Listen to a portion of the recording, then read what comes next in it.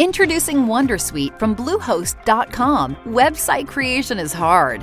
Was hard, but not anymore thanks to Wondersuite from Bluehost. Answer a few questions about your business and goals, and the Wondersuite tools will automatically create your website or store. From there, you can customize your design, colors, and content, and we automatically help you get found in search engines like Google and Bing. From step-by-step guidance to suggested plugins, Bluehost makes WordPress wonderful for everyone. Go to bluehost.com/Wondersuite.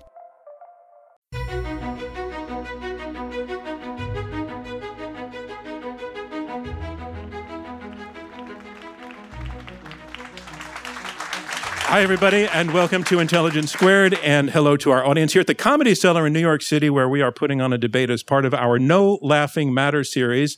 The question we're taking on is, was January 6th an existential threat to democracy? 6 months after the assault on the U.S. Capitol in January 6th of 2021, President Biden put out a statement in which he himself referred to that as a moment that posed an existential threat to our democracy. But in the same statement, he said our democracy prevailed. And what we're going to be looking at is which of those two things, are those in tension with one another? If it was under threat and it prevailed, is that because it was strong, or was it always fragile and it was a near miss? That's what we're going to be debating with this question, was January 6th an existential threat to democracy? But we would like to know where you are, our audience here at the Comedy Cellar, on the question itself, how you would answer it before you've heard the arguments. So I'd like to do this very unscientifically using the applause meter.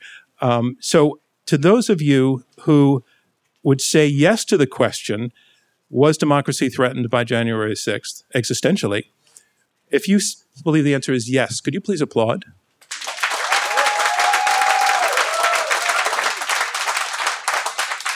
And if your answer to that question would be no, we'd like to hear your applause.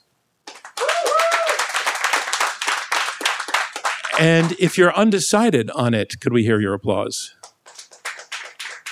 Okay, all right. So thank you for that. And now what I'd like to do is have you meet our debaters. Arguing yes to the question that January 6th was an existential threat to democracy is election strategist, managing partner at CAE Strategies, and vice president of the Fair Election Center, Rebecca Carruthers.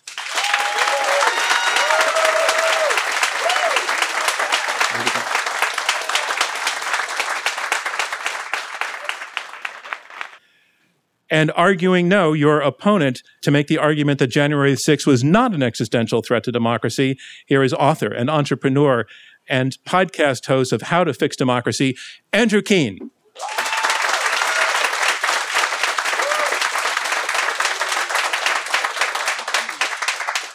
So Andrew and Rebecca, you both come at this topic with different expertise, but both very, very interested in the thing that we're debating.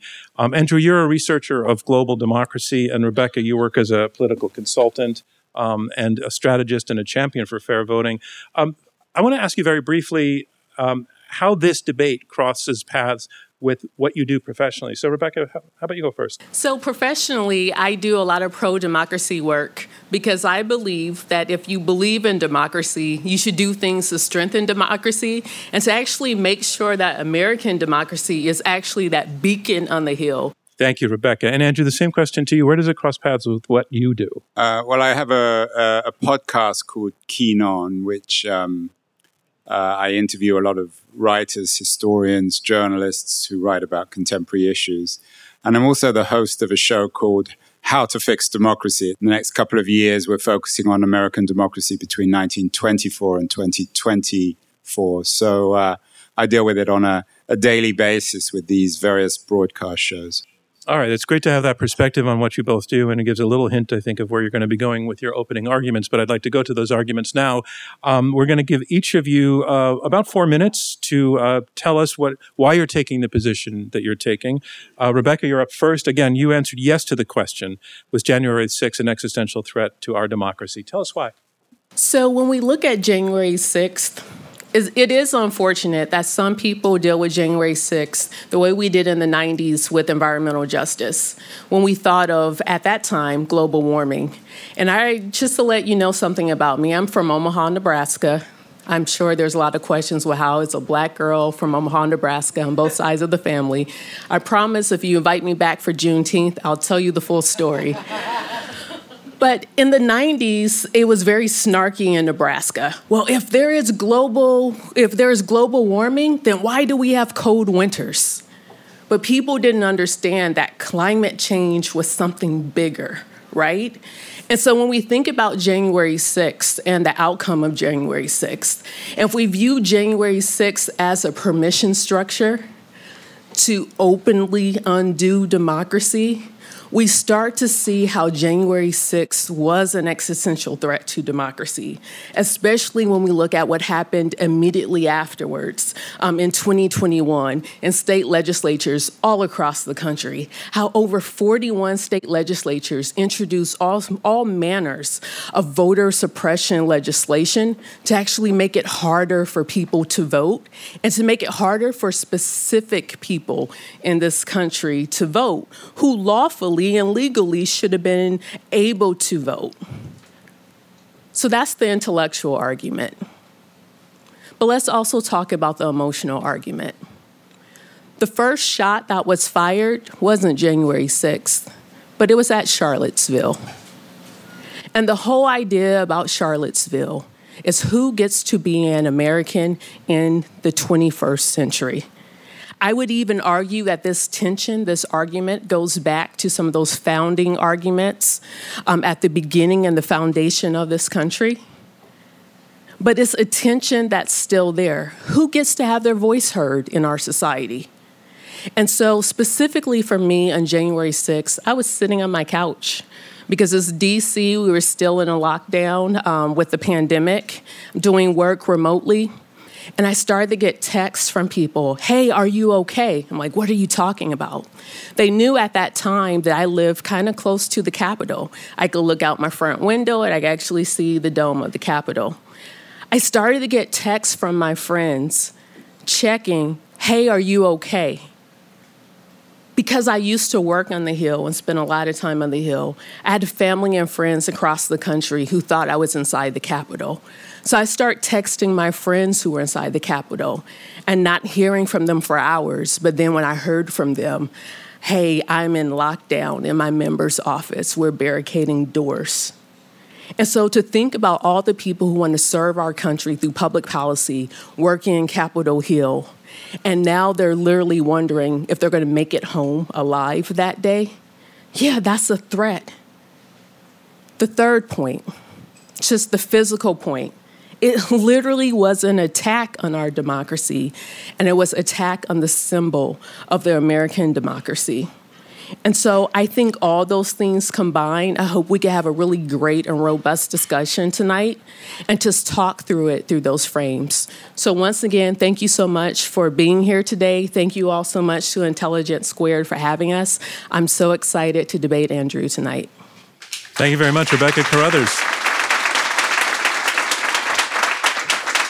And so, Andrew, the floor is now yours. You're answered again to the question, was January 6th an existential threat to America's democracy? So remember that. You're the audience, you're deciding, you're our jury, you're determining whether or not it was an existential threat. It means death of American democracy. Did January 6th reflect a moment when American democracy could have died? Was it a day to live like Pearl Harbor, perhaps, in infamy? Could it have been the one day in 200-300 years where American democracy would have died? That's the question here. That's the only issue that you should be thinking about. Not a threat, but an existential threat. And I actually think that January 6th was, from American democracy's point of view, a good day because it reflected the failure of Trump and of Trumpism. The important dates to think about are the 100 days before, 60 days before January 6th. Donald Trump tried to, in his own way, and one wonders whether he ever really tries to do anything, but what he was trying to do after the election was orchestrate an unconstitutional coup. He was trying to organize a movement within his own party and with his supporters to break American democracy. He was saying that the votes of the American people are wrong and I'm going to change. I'm going to break American democracy.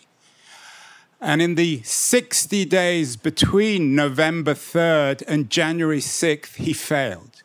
He failed on many fronts. In those 60 days, American democracy held up extremely well.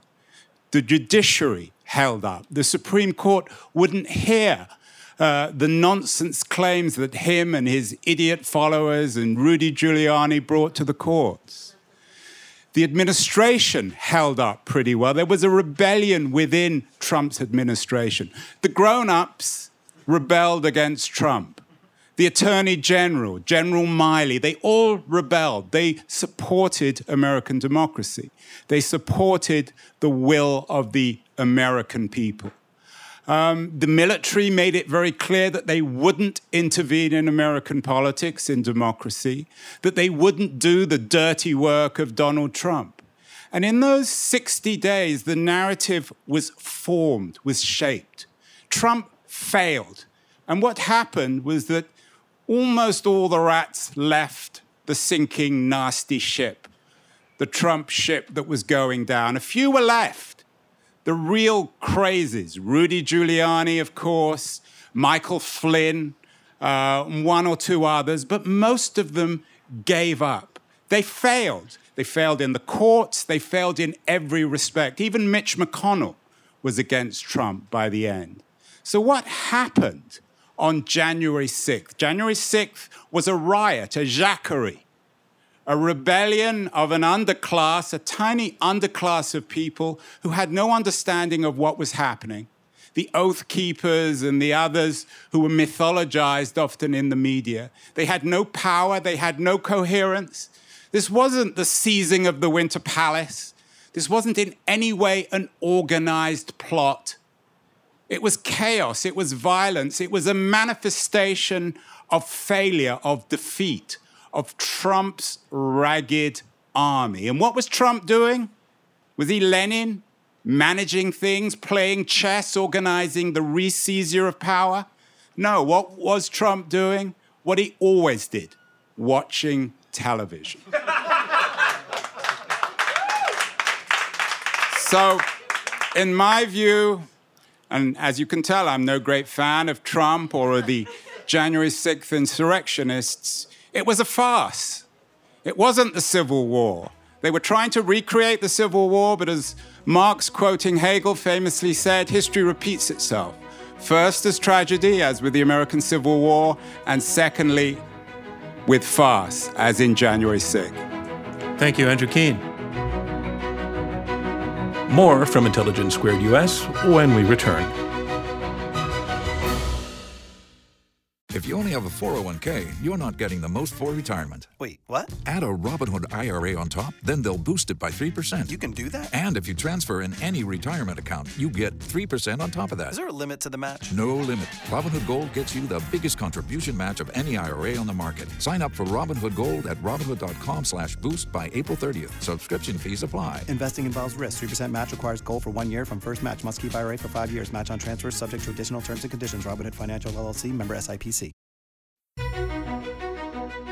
Welcome back to Intelligence Squared US. Let's get back to our debate. So listening to the opening arguments, I hear already that the two of you might be framing what we're talking about in somewhat non-overlapping ways. What I think I hear you saying, Rebecca, is that January 6th is emblematic of something bigger, that it was part of something bigger. And Andrew, I hear your framing being, let's talk about what happened that day and whether the actions that took place that day ever came close to destroying America's democracy. So the lack of overlap could be problematic, but except for the fact that I would like to each of you to spend a little bit of time assuming the other person's premise and debating it, and then switching to the other side. So, Rebecca, I would go to you first. If Andrew's framing and his argument that the events of that day demonstrated, in fact, that the people who were moving into the Capitol, who were taking over the Capitol, including the people who had plans and motivations, and the larger number of people who apparently were just sort of swept along and a little dumbfounded at where they found themselves, that plus the fact that the people around Trump did not cooperate with what he was trying to do on that day, does he have a point about that day? They never came close. They never came close to doing to succeeding in what they wanted to do. So if we were to view it in just that narrow perspective of, well, we still have a democracy, so January 6th wasn't a threat. If we viewed it from that limited point of view, even with that framework, we just saw new text messages this week of all of the conservative members who reached out to the chief of staff at the time, to Donald Trump, asking for pardons from the president. To get a presidential pardon, that requires an admission of guilt. They were asking for presidential pardons from their part in what led up to January 6th and their part in January 6th. Second, when we look at how close the insurrectionists, that violent mob, was to then Vice President Pence with an intent to kill the Vice President of the United States, to stop the count. I believe that's a direct quote, stop the count. And then third, when we even look at how close Ginny Thomas was, and instrumental in this, and now that we know she's married to a Supreme Court justice, the only justice who decided that he wasn't going to vote with the rest of the court, in manners, in things that are coming in front of the court in regards to January 6th. So even if we have the limited framework that Andrew suggests, even then, there isn't just a failure of what happened in our country, but there is a foundational threat that impacts all three branches of government, and it spoils it. So yes, I will still argue that existential, that foundational threat is still there. Andrew, if Mike Pence had been murdered that day, would that have represented an existential threat to our democracy? It would have definitely represented an existential threat to Mike Pence. That was set you up and set me up. Yeah. It's a hard one to answer. I mean, it would have been bad for Pence and his family, but I'm not sure it would have necessarily been that bad for American democracy. It would have been so absurd for the Proud Boys or whoever else was hanging this guy to be hanging one on their own team that people would have, I'm not sure if they'd have laughed. They might have laughed grimly, ironically. But it wouldn't, what would have been the result? The military would have come in. Probably Trump would have been imprisoned. The crisis that's kind of brewing, and I agree with what Rebecca's saying, the crisis that is reflected more broadly in American culture, perhaps, or in political culture, would have been compounded. But Congress wouldn't have shut. The elections wouldn't have been put off. So I think it would have been like a 9/11 moment of enormous shock. But in terms of infrastructural change, in terms of undermining democracy, no. What would have constituted on that day a version of events that would satisfy an existential threat to American democracy? I think that's an easier question to answer. Think of Lenin. Lenin was a political master. He was so focused on the seizure of power. He wanted to figure out where the weak spots in the Russian autocracy was and how the Bolsheviks could go and seize power. Had Trump been Lenin, which is hard to imagine, of course, but had he had Lenin's skill, his political understanding of power, had Trump plotted it rather than simply stood in front of a television like Chauncey Gardner and just watched as he seems to have spent his whole life doing, had he figured out, well, if I can get Miley on my side, if I can arm these guys, if we can indeed get Pelosi or Pence or somebody else as a hostage, if we have a strategy, rather than in a Trumpian manner just throw everything at the wall and hope that something sticks. He's done that his whole life. But he's the opposite of Lenin. And maybe maybe DeSantis or Peter Thiel is the Republican version of Lenin. But for the moment, he had no political plan. There was a lady here from Turkey. She's very familiar with military coups. She's very familiar with generals coming in and saying, okay, we're shutting the party down. No more elections. We're putting the politicians in jail. And this is what we're going to replace it with. But Trump hadn't thought about that. Bannon gives it some thought. I think Bannon is a much scarier character than Trump, but Trump was in charge on January 6th, or perhaps more appropriately, he wasn't in charge, which is why it wasn't an existential threat. Rebecca, do you want to respond? And if not, I have another question to go to. Sure. Maybe being in New York is very apropos for this particular debate. You all are very familiar with Donald Trump. And I think we would be doing ourselves a disservice to undermine the intellect of Donald Trump. Just because he doesn't show up as a well-read Ivy League scholar doesn't mean that he lacks intelligence. He went to Wharton.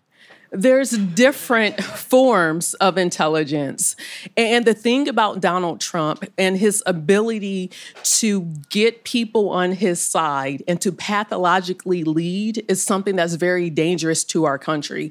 But the biggest thing that I want to say, it wasn't just Mike Pence, the man, or Nancy Pelosi, the woman that was targeted. It was constitutional officers of the United States who were targeted for assassination. So let's not undermine what actually happened that day and how, if that actually had happened at that time, the disaster in American history that it would have been. But that's not to say that the attempted assassinations weren't a threat to American democracy.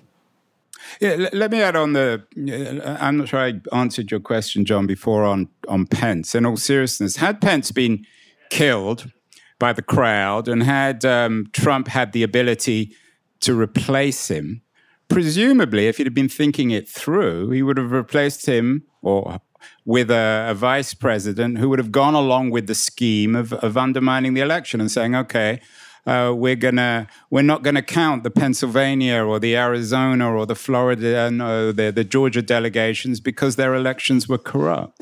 So even in that sense, he hadn't really thought it through. I'm not sure he even had a vice president lined up. By Pence's own words, when Secret Service tried to force him into the car and take him to locations unknown, Pence himself told the American public that he was scared of what was going to happen if he got into that car. And if he got into that car, there was going to be constitutional implications. So let's not pretend that so he wasn't just talking about what happens to him. He was talking about the Constitution, the peaceful transition of power, but the historical, it's understanding what was happening in that moment. And we can't just... Well, it didn't succeed on paper, so it wasn't a big deal. It was.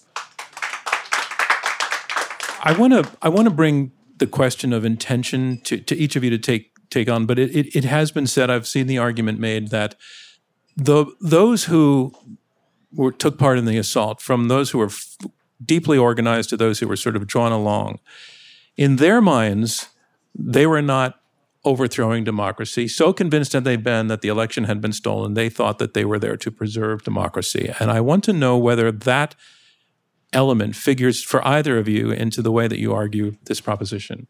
Well, I think you have to break down the people involved in the insurrection. I think there were a significant proportion of people who were, in a Jeffersonian sense, I guess, Jefferson famously said every new generation requires some blood, and who believed simply in the right to demonstrate and shout and scream and run around, and perhaps even knock some doors and windows in and run into Congress. There were one or two figures, I think, amongst the demonstrators who had more evil, more murderous intent, but they were so incompetent.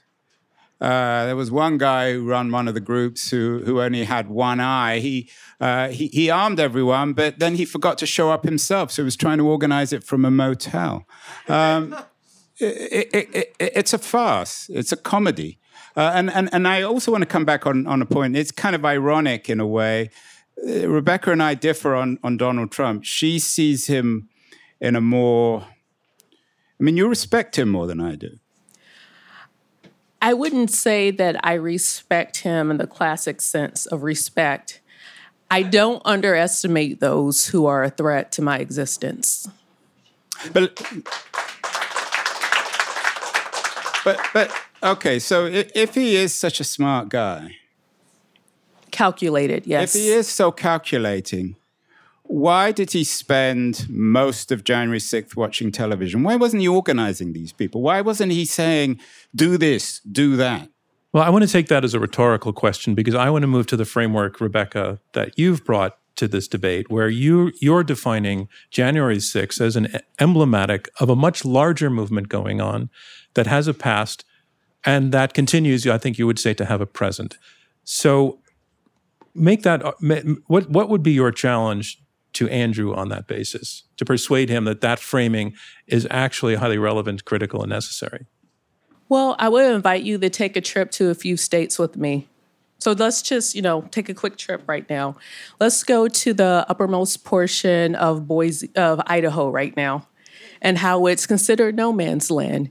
When you go just east of Spokane and you do, like the little chimney part of Idaho, even law enforcement doesn't patrol that area anymore. They're giving up on it because it's a unholy mix of the KKK, the Proud Boys, the 3%ers, and all sorts of people who don't believe in central government and who believe very strongly that there shouldn't be any authority over what they do, and it is their God-given right to live how they want to live and rule how they want to live. And it's also included with that racial violence. I will also say, let's go to Oregon. Let's go outside the liberal bastion that is Portland, and let's go into other parts of Oregon. Let's go to Kansas, where we have Proud Boys who got elected to office in the last year and a half. Let's look at a lot of the election deniers. While there were a lot of secretaries of state candidates who were election deniers that lost, there were many down ballot who won. There's a lot of new election administrators across the country. We could look at Michigan, who now feel like they have the right to nullify the election results.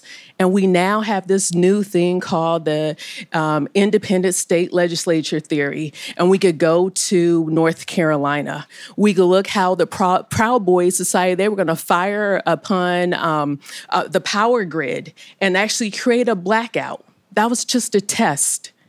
So let's just take a trip of what's happening across the country.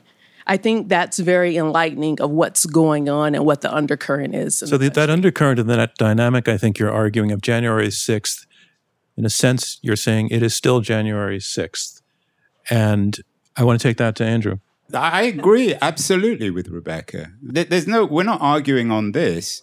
It doesn't matter what January 6th you look at, whether it's 1957, 1967, 1977, 1987, you will find exactly what she's talking about. You will find racism. You will find hostility to democracy. You will find enormous amounts of violence and resentment against the central state, against authorities, against technocracy.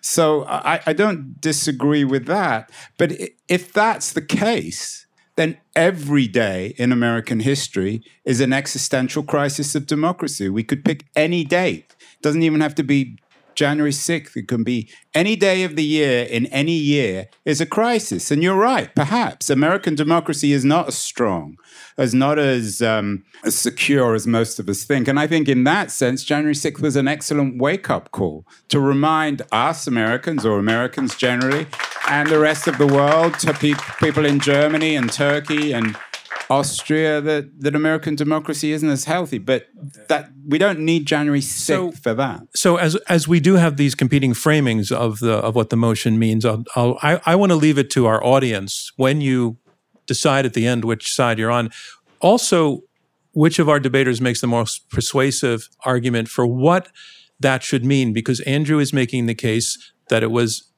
that day was relatively singular, and that it demonstrated the strength of American democracy because it was unsuccessful and because, as he cited, there were so many examples of institutions that stood by American democracy. And on the other hand, Rebecca's saying it is an emblem of something that is continuing to go on, that is pervasive and running deep, and that January 6th is more of a symbol. So that assignment I hand to you when you make your decision at the end of the debate. You know, I hear, Andrew, what you're saying of like, you know, every day there's threats, there's all sorts of isms and things that are part of the undercurrent. So let me crystallize this for you. When I say that January 6th was a permission structure, I mean it. These tensions have been here since the founding of this country, and it's kind of been baked in, right? But the permission structure that was different on January 6th is when the president of the United States is trying to openly undo democracy, regardless of what is going on and what's the undercurrent in the country, to now take the mask off. Some people might say they take the proverbial hood off. However you want to describe it, that's what happened. There were mechanisms in government that should have been working that did not work, such as when Washington, D.C. Mayor Muriel Bowser called the Department of Defense and said, there is chaos on the streets. My force, the Metropolitan Police Force, is overrun. We need assistance. When Nancy Pelosi calls the Sergeant of Arms and says, hey, we need to call the White House because our Capitol Police is overwrought. And when the president just ignored it, yes, he was watching TV. I guess he threw spaghetti at the wall or something and drank a Coke and a overcooked steak with ketchup on it. Ew, gross. However, there were levers of government that was supposed to be working, that he abdicated, that he walked away from, we all saw the spoofs and outtakes of him trying to say, okay, people, you made your point, go home. We saw that it took an hour just for him to tell people, go home, stop climbing the walls of the Capitol, right? Stop trying to kill Mike Pence. Don't kill my vice president, right? So at that point, he abdicated his responsibilities, his constitutional responsibility to protect the country from threats within and threats outside of the country. So at that point, the permission structure that Donald Trump presented to all these people in this country who are already part of this undercurrent that's anti-democratic. I'm John Donvan. This is Intelligence Squared US. We'll hear more from our debaters right after this.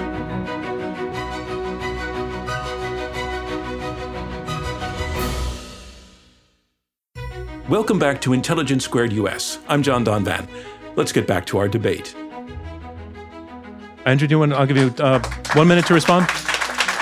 Yeah, I mean, we were all watching, and of course, I think we were all thinking the same thing, what's happened to the military. I've been doing some reading on it, and what's clear is that I don't actually agree, Rebecca. I think that even Trump's inner circle were shocked. Even Mark Meadows, who is about as bad as it gets, even he was shocked and was begging, demanding that he call off the rioters. So I think on January 6th, people's spots were revealed. And I think that the institutions, I think in particularly the military institution, Mark Milley, someone who really needs to be understood as being the core backbone of American democracy, the head of the General Chief of Staff. So I don't agree. I think that Trump, of course, comes out of it looking dreadful, but most of the people around him don't. For the benefit of our listeners who may not be familiar with what you're alluding to when you say permission structure, take a moment to explain that.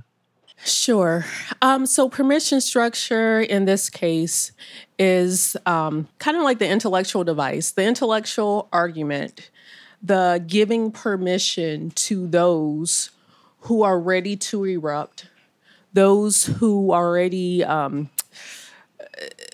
are disinterested in our system, those who are already looking for a reason or permission to now do what they've been preparing with all the guns and stuff that they've stored up for years. Now, this person is now giving them permission or authority to do so. It's a green light? Yes, a green light.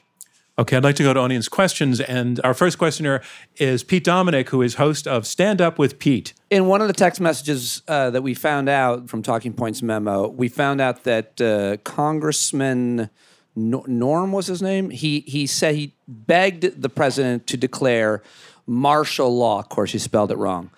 And we know that the insurrection, whatever you want to call it, was planned for months by so many of the figures. And we know that they wanted him to declare martial law. So my question is for Andrew, based just on the fact that they literally wanted a military coup, how could it not be, according to your definition, which I learned tonight, an existential threat to American democracy? Well, let me ask the question back. You're very vague, Pete. You talk about they. Who are you exactly? How dare you? In all seriousness, who exactly are you talking about? You mentioned some congressman. You can't even remember his last name. It's exactly that's Trumpian in its promise, in its vagueness, and it's a very dangerous assumption because it's simply wrong. You're saying they planned. Who planned exactly, and what exactly did they plan? Well, Okay, let him. Charlie, I really didn't want to have the two of you debate. But Pete, I think it was well organized. I mean, there were buses and buses. Charlie Kirk and so many other organizations planned, funded, and promoted everywhere the date January 6th as if it was a festival. In effect, it was an attack. Okay, now we are debating with a member of the audience, so I'll leave. I want to move on. Anybody? Oh, please step up to the mic, and we'd appreciate it if you tell us your name if you're comfortable with that, even if it's just your first name. Gil. Thanks, Gil. Okay, suppose they... And Pete did a very bad example of how to ask a question. Pete did a very poor example. I'm going to do a worse one. To Rebecca, suppose they killed Pelosi and a couple other Democrats. They hung them out, right out there. And Trump's relationship with the military, I mean, he made fun of all the generals. His relationship with the FBI, he didn't have a very good relationship with the FBI. So what's your question? So who was going to come to his rescue? Where was this supposed to come from, the force that he would have needed? Okay, so if the unthinkable would have happened, if a lot of Democratic leadership would have passed away, and also specifically a constitutional officer was assassinated, what would have happened? Would the military have intervened? Would the CIA have intervened? Would the FBI have intervened? In Trump's favor. In Trump's favor? It would have been utter chaos. Because constitutionally, you have to think about who is supposed to intervene in that moment. In that moment, if we're going by the Constitution, then it should be the cabinet immediately voting, removing all of Trump's duties and responsibilities as president and immediately removing that from him. But let's just play that out. That happens. Pence is still in some undisclosed location, really 4 or 5 stories below the Capitol, because that's where this top secret little place is where he was at. Great. So now they would have sworn him in. There would have been utter chaos. We now have Department of Defense trying to figure out if they could legally send troops into the streets of Washington, D.C. They have to now talk to the mayor to make sure she gives them permission to come into the city, right? So it would have been so many moving parts. And what would have happened, our enemies from outside of the country, that would have been the perfect time to attack the United States or any of our installations. I don't know, Russia, China, North Korea.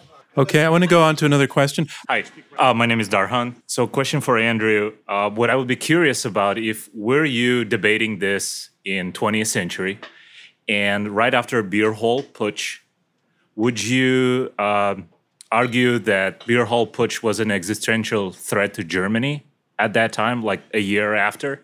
Bingo question. Thank you. How long has it taken, John? An hour to get to Hitler? It's quite... I'm not arguing that American democracy is secure. I'm not arguing that at some point in the future, if there's another economic crisis, that stuff happens, that American democracy is guaranteed because January 6th failed.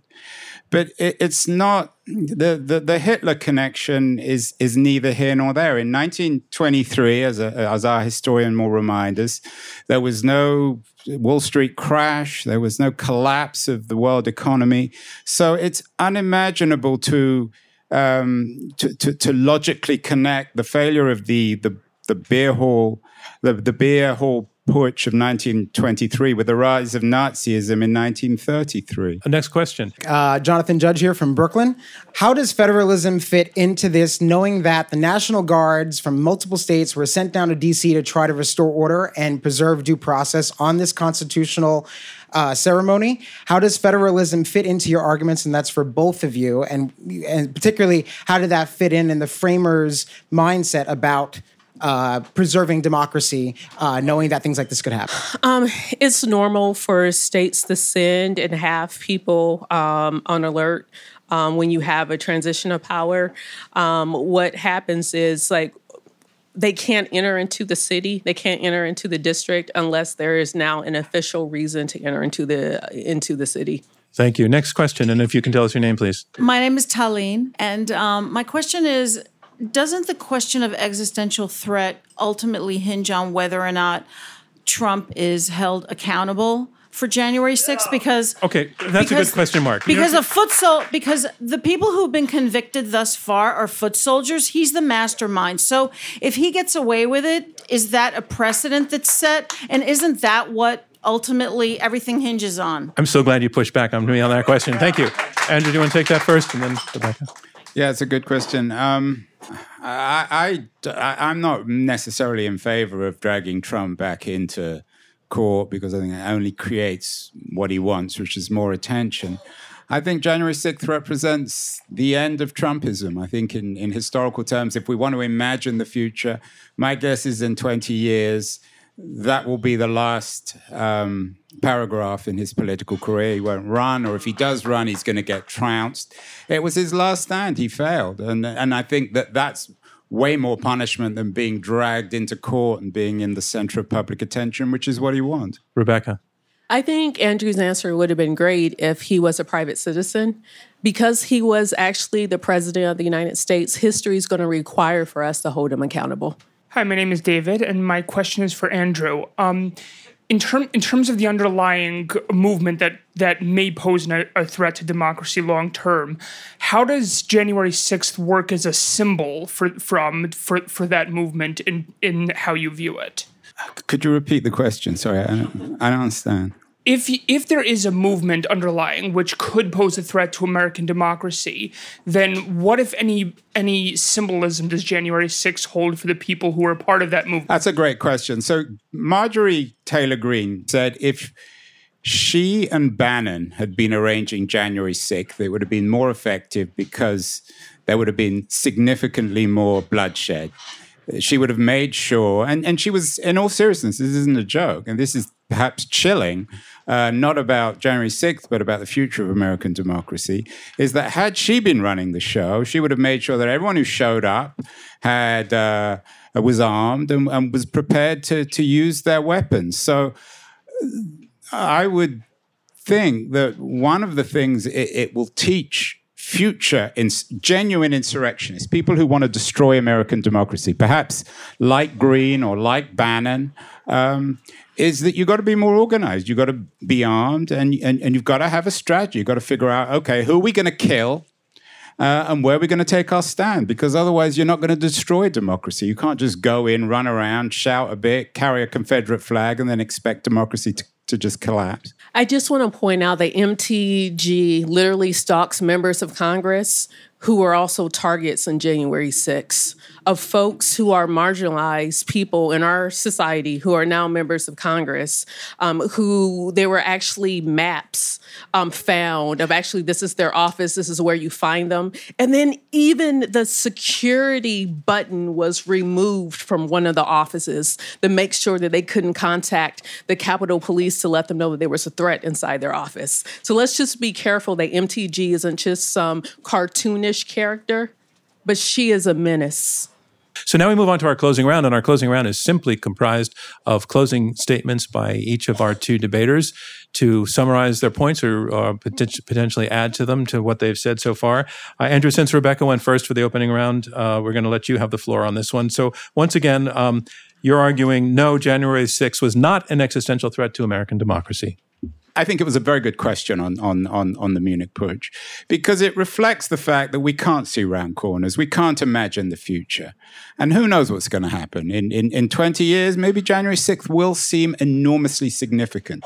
But at this point, it seems to me as if January 6th in 2021 reflects the strategic and intellectual and political bankruptcy of Trump and Trumpism.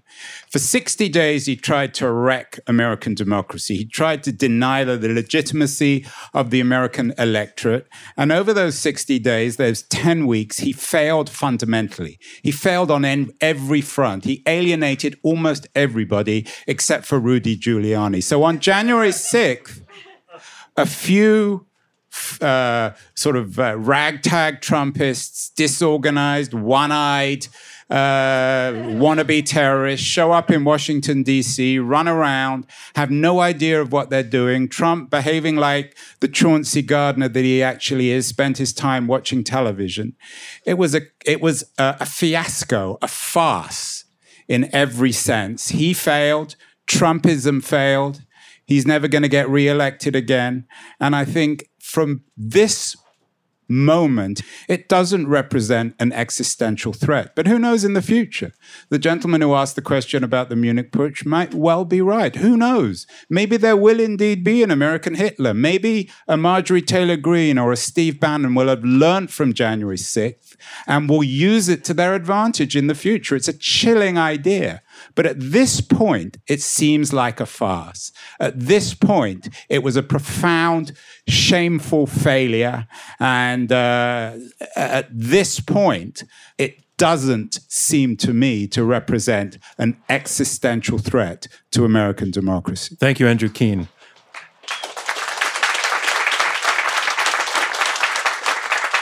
And Rebecca, you get the last word. I could only imagine if Andrew was narrating the Civil War. He would probably be sitting on top of, I don't know, a metal and talk about, wow, they really move slow. Does it really take that long to reload up a gas? What are, they don't have real guns? What's going on? Wow, they're here all day. And I get it. It might seem like a farce, but just like with the Civil War, it was a constitutional crisis that happened on January 6th. Just like the Civil War, it was very emotional. It was brother against brother. It was families torn apart. Just like January 6th, it was very emotional to turn on the TV and see a coup happening in America. We're used to seeing coups happening around the world. We are used to seeing it in movies. But to actually see it happening on American soil was different. It definitely impacted the American psyche.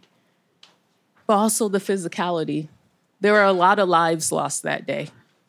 When I think about one of the fallen members of law enforcement, his mother was on the Hill last week to accept recognition for her son's service. She walked past McCarthy. She walked past McConnell.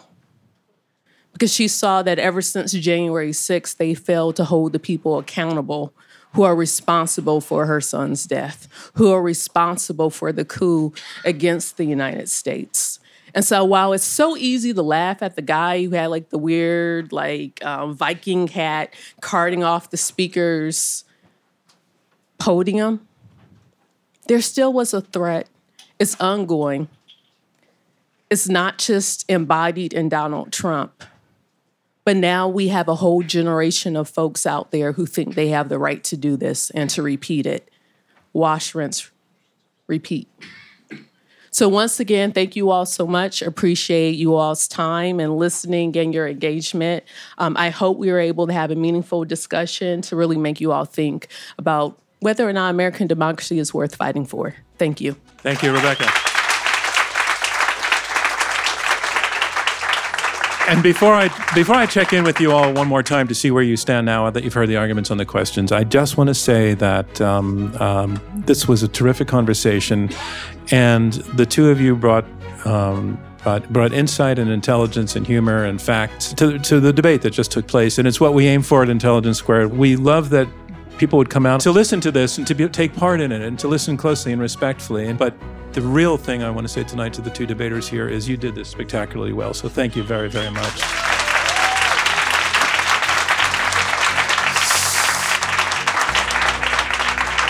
So now I'd like to ask you again your opinion by applause to see where you stand on the question. And I want to start with the undecided vote. Was January the 6th an existential threat to American democracy? Those who are undecided, please clap for us. Okay, so your numbers have definitely dwindled. Some of the people who are undecided have now made their decision for yes or no. Those who would say, yes, our democracy was threatened existentially by January 6th, would you please applaud?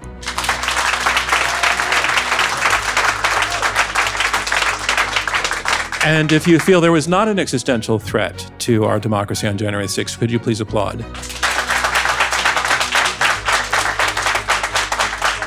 Okay, to my ear, there has not been a ton of movement, but that's entirely unscientific. One other question I'd like to ask you, whether you changed your mind or not, did you hear an argument on the other side that actually gave you something to think about, even if you were not fully convinced by it? Can you applaud if you were a yes on that?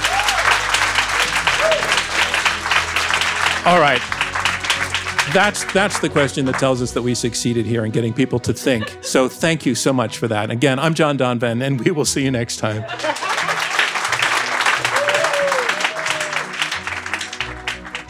Thank you for tuning into this episode of Intelligence Squared, made possible by a generous grant from the Laura and Gary Lauder Venture Philanthropy Fund. As a nonprofit, our work to combat extreme polarization through civil and respectful debate is generously funded by listeners like you, the Rosencrantz Foundation, and friends of Intelligence Squared. Robert Rosencrantz is our chairman, Clea Connor is CEO, David Ariosto is head of editorial, Julia Melfi, Shea O'Mara, and Marlette Sandoval are our producers. Damon Whittemore is our radio producer, and I'm your host, John Donvan. We'll see you next time.